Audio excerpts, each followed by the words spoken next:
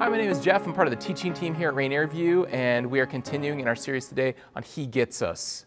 And we're looking at the issue, the reality of anxiety in our life.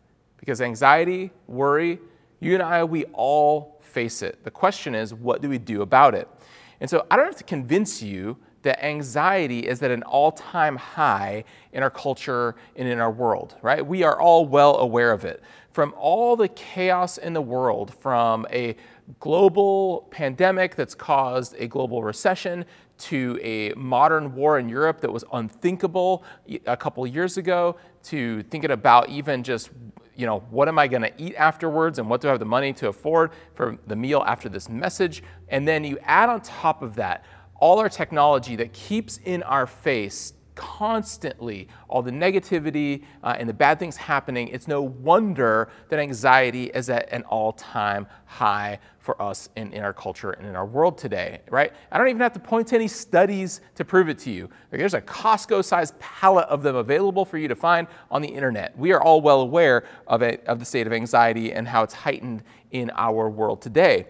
And so what might surprise you about anxiety as we continue in our He Gets Us series today is that Jesus himself experienced and dealt with anxiety. But Jesus gives us a different way to approach it in our lives. Because here's the reality. Here's how many people, right, our spiritual practices intersect with our anxiety. Think about prayer, right? Maybe prayer just doesn't really happen a lot for you, or maybe it's kind of one of those like Hail Mary last-ditch efforts to try and get rid of your anxiety, or like when it's just overwhelming, then you pray, right? Maybe for you're trying to grow in the Christian life, but maybe you think that you don't need to be connected to a local church to be a Christian, and you're just trying to piece together the Christian life all on your own, but you don't have that place to gather with others, to use your gifts, to contribute, and so consequently, you're left alone, really, to figure out how are you going to navigate anxiety in your life. Maybe you have questions and doubts around faith, and there's some experiences in your past or some reasons that have caused you to kind of keep faith at arm's length, that you don't want to really embrace it. But if you're being honest, the vacuum that's been left from not having faith to draw upon for how to find wisdom to live your life, that's actually just left you maybe with just as much, if not more, anxiety. And so if you're struggling under the weight of anxiety today, let's look together at some of the wisdom that Jesus gives us and the wisdom from God's Word on how we can approach anxiety differently than currently our world and our culture is coming at it. And so I cannot promise you in one simple message, I will whisk away all your worry. That's not how it works. That's not what we're talking about here. But I can help point you in a different direction, a different way to process and think about anxiety by applying Jesus' wisdom to whatever situation of worry or anxiety that you face. Now, because here's the reality. Anxiety is nothing new. It's been around a long time. In fact, in the Bible, in the New Testament, the word for anxiety or worry comes from a word that means to divide, right? And think about it, right? That's what worry does. It divides our attention. It divides our focus. It keeps us split, and that's really what anxiety and worry can do.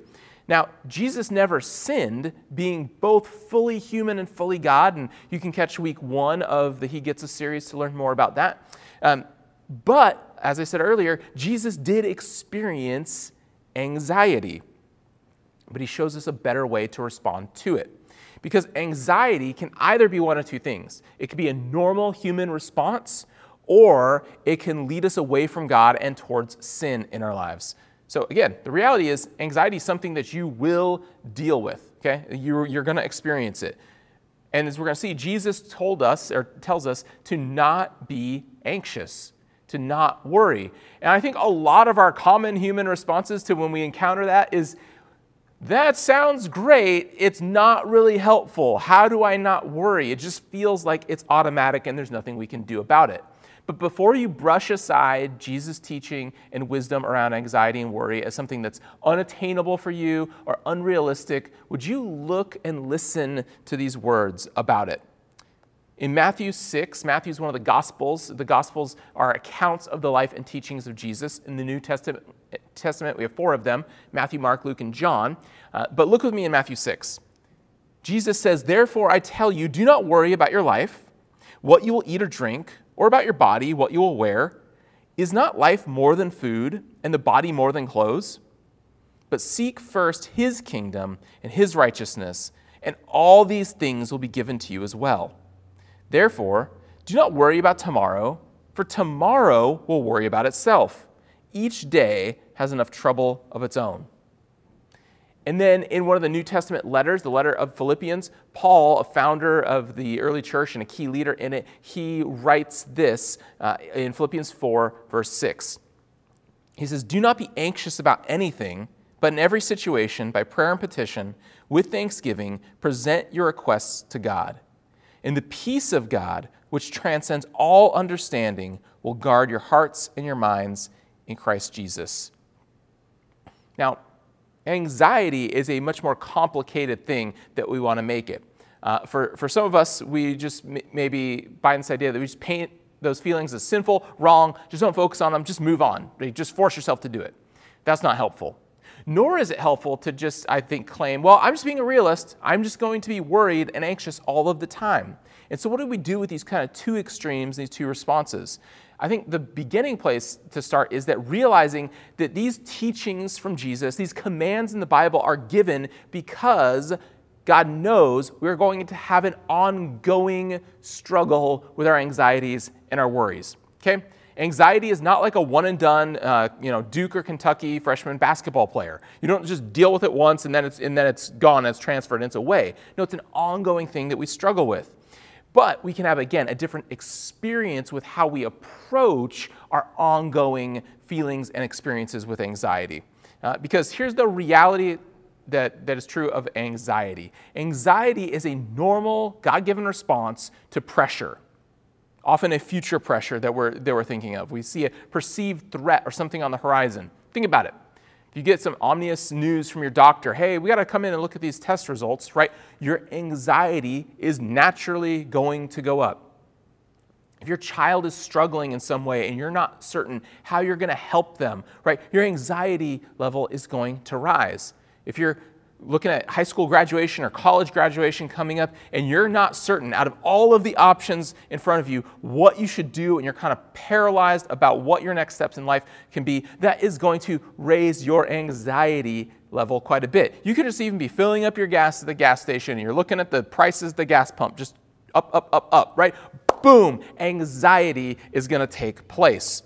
Now, we all have a different mix of things going on within us. Different personal factors, emotional, social, personality things that determine the level of which we feel anxiety, the heightened or the lessened way that we navigate and deal with it. And again, having anxious feelings in and of themselves are not wrong or sinful. They're natural emotional responses God has given us to experience. But the emotions connected to anxiety and worry, when they take over, when they hop in the driver's seat, and become the first things, that's when we get in trouble. That's when we need to hear and learn of Jesus' teaching. Because Jesus' teaching here in Matthew, what's interesting is that it's spoken in the context of our pursuit of material possessions. I encourage you to go back and look at that passage in Matthew 6 again and see how it's tied to our pursuit of things and stuff. Because in our current culture, a consumer culture, right, we can focus so much on what we think we need to have, right? But so often, the things that we think are needs are actually simply just wants. And when we get those things confused, that leads to a lot of unnecessary anxiety and worry. One recent article I was reading was pointing to the really incongruous way we as Americans kind of are thinking about our financial situations. Most Americans far and away are saying, I am feeling the pinch of the effects of inflation right now. Like, I feel like my dollar isn't going as farther, and we've all experienced that, or almost all of us have experienced that. But this article is saying, we are eating out and shopping more than ever before. And so we're saying, I don't have enough money, and it's not going as far, and yet we're spending more and more. Why? Because in a consumeristic culture, when we feel anxiety, you know how we tend to try and solve it? Spend that money, right? We're going to feel better buying something or having an experience or chasing something that gets me out of the feelings that I'm having in the moment. And so it's interesting to me that very same issue was alive and active and at work in the first century as it is today. Now, the motives in the first century for maybe pursuing stuff and worrying about, our life and where we'll be clothed and how we'll be fed, the motives might be different situation, but that idol is still the same even for us today.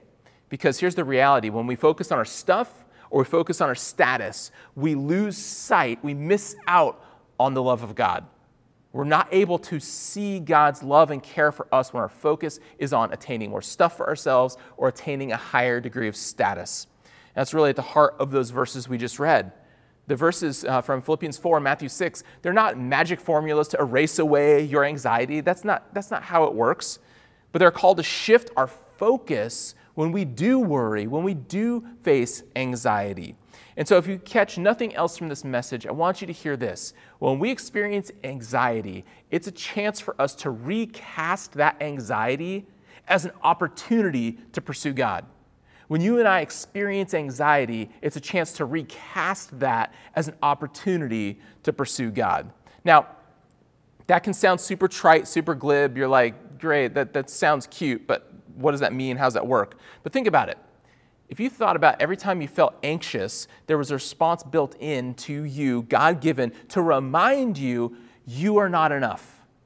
That's what anxiety can do. That there's no amount of planning, protection, savings, whatever, that you can do on your own to foolproof your life and make sure that no problems ever come your way and that you don't experience anxiety. That's just impossible, no matter how hard you work. And so instead, what if you viewed anxiety kind of like an internal push notification? And when the anxiety and the worry comes, that's a ping, that's a reminder from God, you are not enough. You need me. This is the role that anxiety can actually play in a positive way in your life. Because I just don't think that we are designed to face the pressures and the challenges of life apart from God's presence and understanding his peace is available to us. I love the way that Max Lucado, a Christian author, says it. He says it this way: no one can pray and worry at the same time. And so when that anxiety level begins to rise, it's a reminder, so should our pursuit of God. It's not about a magic formula to erase it, but it's a reminder of what we truly need. And Jesus shows us in his humanity that we can pause whatever we're doing to take time to pursue God in the midst of our anxiety and those feelings, to just get away and to be reminded to pray, even if it's briefly, even if it's for 15 seconds or 30 minutes, whatever it is, we can carve out that space and time when we feel the anxiety to respond by drawing closer to God in prayer. Now, confession time. As a pastor, I am terrible at this. And I know you're saying, but you're a pastor. Shouldn't you be like A+ student at prayer? Look, like I'm a weird pastor. Hopefully not like a creepy weird way. Like that's not what I'm going for here. But what I mean is this, is that just how faith operates for me, I am not a person who naturally senses the spiritual realm. That sometimes as Christians we describe it as sensing the leading of the Holy Spirit in our lives. That is much more difficult for me to have that sense and know that. I'm much more driven by really seeing the opportunities to do good, right? To share the good news of Jesus with others, to help others explore faith. And where we have opportunities to do that, we just go and we trust that God is going to show up and meet us there. That's kind of my default wiring. Now, some of this also is out of default experiences, that I've seen so many Christians over the years really use prayer and Bible study as a replacement or even an excuse why they don't share their faith, why they're not committed personally to helping other people explore faith and begin to follow Jesus on their own. And so some of that is born out of my own personality, my own experiences. But here's the reality. Just because I might be less sensitive to the spiritual realm and to the leading of God's presence in my life than other people are, that means I don't have to wait around for a feeling to draw near to God in prayer. Like when I'm experiencing some level of anxiety, I don't need to wait for that push notification to come. I know if I'm feeling worried or anxious, I need to go and be drawn closer in prayer. Now, guys, I'm gonna speak to kind of stereotypically male responses, right? Because sometimes, let's be honest, guys, we view worry and anxiety as kind of this like weaker, effeminate response to the pressures of life. Like we can even kind of characterize it in a very meme-ish way of like, oh me, oh my, the tribulations of my life, whatever shall I do? Ah. And we can kind of think about anxiety in this way. Again, I'm just being honest. But what I've discovered about anxiety and worry is that when I feel or express anger, often what's going on is that there's worry or anxiety that I have going on within me that's unnamed. There's just something happening and I haven't even put a name to it, but that's what's actually driving those responses that are more stereotypically male, this outward, attacking a problem even if it's not just explicitly anger. Oftentimes it's being driven by this unnamed worry inside of me. And so when I'm more irritated, when I'm on edge, now what I do is check in with myself and say, okay, what am I unaware of that's going on within me that's causing me really to be worried about something?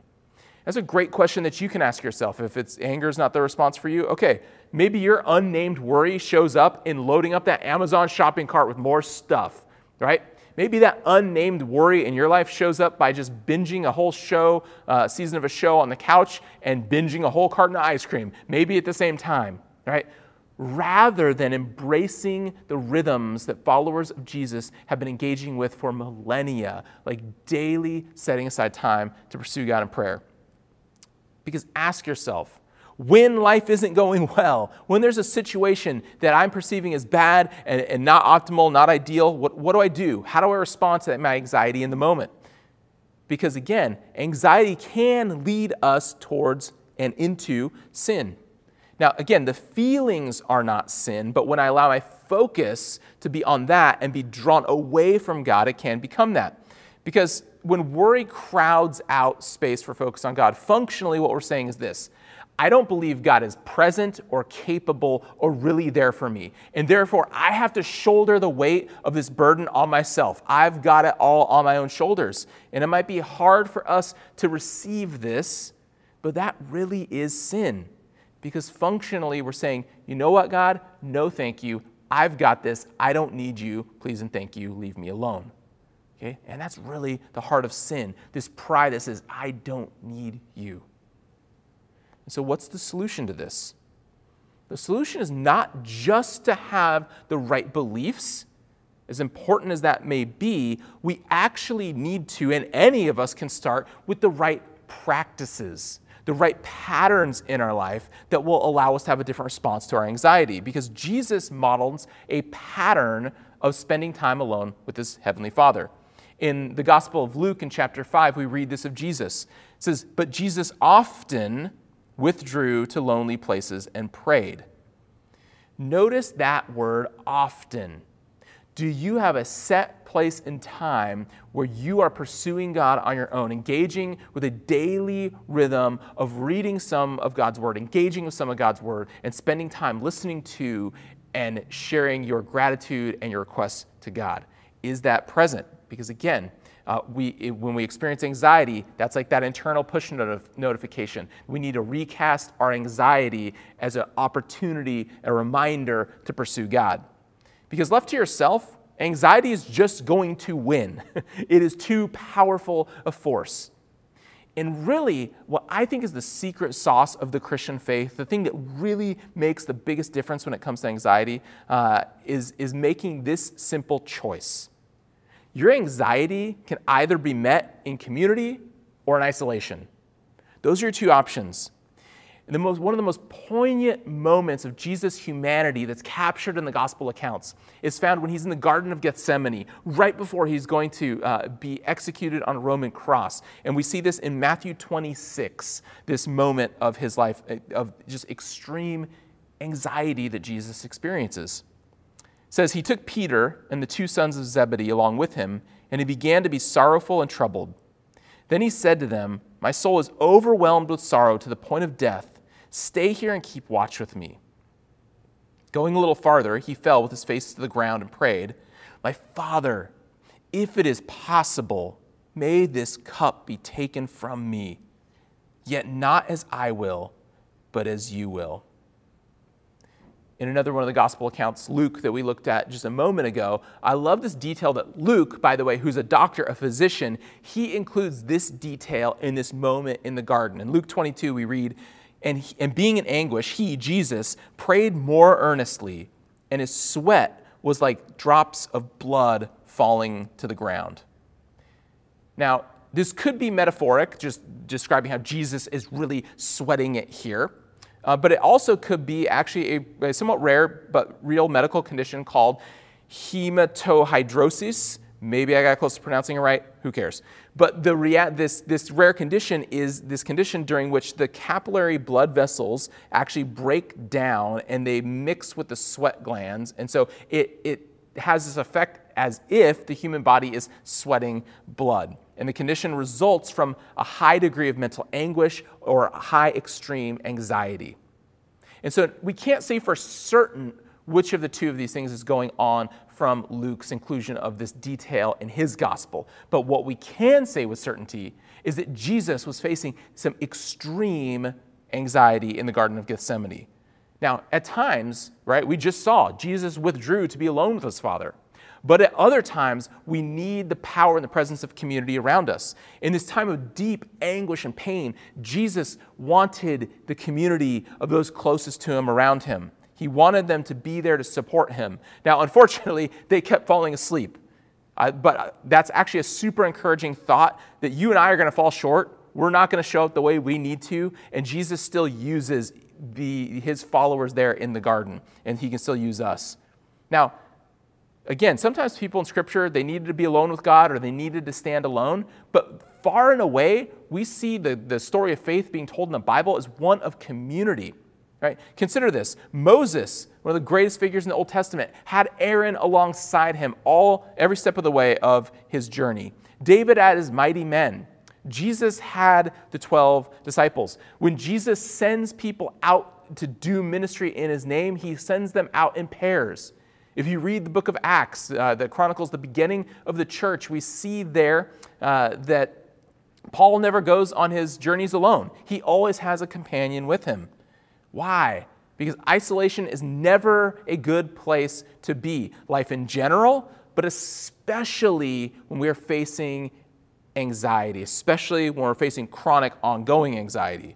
God has given us the church to have a place where when family and friends might not show up the way we need them to, that we have a place to go to experience belonging and community. And so it's why it's so important to find a smaller group of people to belong with, to do life with in the church, whether that's virtual or whether that's at an in-person gathering. And so we need each other to be reminded that we can recast our anxiety as a reminder to pursue God in our lives.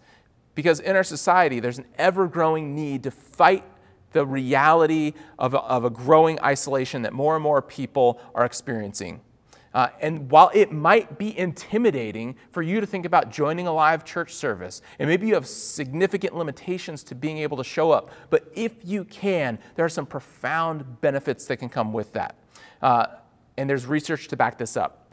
The Blue Zones research is a body of research that started when a group of people said, hey, what if we studied the groups of people on planet Earth where they had the highest concentration, the highest ratio of people living to the age 100 or older? And what can we learn from the way that they live their lives? And so prepare to have your minds blown about the greatest discussion starter that you can ever have around faith. So this is what they determined in their research. All but 5 of the 263 centenarians, that means people who lived 100 years of age or older, we interviewed belonged to some faith-based community. Denomination doesn't seem to matter. Research shows that attending faith-based services 4 times a month will add 4 to 14 years to your life expectancy. Let me tell you, coming to church on Sunday is way less painful than going to the gym, okay? So just make one of those days, one of your days, just come to church, take a day off of the gym, right? No, you still need to work out, right? You still need to take care of your body. But did you catch that? right? You can take all the supplements you want. You can do all the little life hack things and tend to your health. And again, we should take good care of our bodies because God created them. But if we're excluding faith, man, we are robbing ourselves literally of life. That is amazing. And so what's happened in our culture, right? We're increasingly want to distance ourselves from church. And even if we're kind of like, oh yeah, I know I need to be more present in church. Well, we often will say things like, well, we're just really busy right now. When this season is over. Or, well, I'm struggling because I don't want to force my kids to be there. Or, well, we just haven't found a church that really meets our needs. Or even just, I think faith is an outdated thing and I don't want any part in it. But here's the reality. That's just allowing anxiety to win out. Because you're not making it to 100 without having the benefits of being in the community that God intends for us to be part of that we call church. And so how do you get started? Linger. Right now, even in the chat, before you wrap up this service, engage with somebody else. Engage in a little bit of conversation. Begin that even right now today. And that leads to what I want to close with today. That your anxiety, whatever stretch, whatever season with it, whatever moment, it either is going to end in struggle or surrender. Those are really the two options. You're either going to continue to struggle with it or you're going to surrender. You're going to give up one way or the other. What does giving up from a faith lens look like? Well, one of the rhythms we talk about here at Rainier View is daily surrendering our lives. And Jesus, again, models that in the Garden of Gethsemane right before he goes to the cross. And we're just, if you're catching this live, a few weeks out from Easter Sunday, where Jesus prays, Father, if it's possible, let this cup pass from me, but not my will, but your will be done. And by placing my life and the way I'm living my life in God's hands, saying, I want to live life the ways that you want me to, not the ways that I want to, we get to experience a far deeper, richer, more meaningful, and less anxious life. Not that anxiety goes away, but we have some patterns to lean into to have a different response. And I love the fact that Jesus is worthy to be pursued because of what he's endured for us, that he goes to a cross, that he willingly says, Father, into your hands I commit my spirit. He says, it is finished. And because of that, because Jesus took the weight of sin and the pain of humanity upon himself, he understands the anxiety that you are facing and are going through. And so as we close, just not only just knowing that Jesus endured and dealt with anxiety for himself, but he offers us some patterns, some ways of living to respond to it differently. I want to pause right now and I'll end today by praying for any of you joining us that have some sort of anxiety, some sort of worry, that pit in your stomach, the weight in your chest, the clenching that's there. I want to pray for whatever that is for you right now. Let me pray. God, whatever anxiety we might be holding on to right now, whatever worry, whatever problem and situation we're facing that seems insurmountable, that we don't know how we're going to get through it, God, I pray that your peace, which we read earlier, that surpasses all understanding, will guard our hearts and our minds, that we can learn to return to you again and again and again, to place those worries into your hands and see how you invite us to know your peace in the midst of the struggles that we face. Give us your peace today, and it's in Jesus' name that I pray. Amen. Well, thank you so much. We hope to have you join us back here next time as we continue in our series, He Gets Us.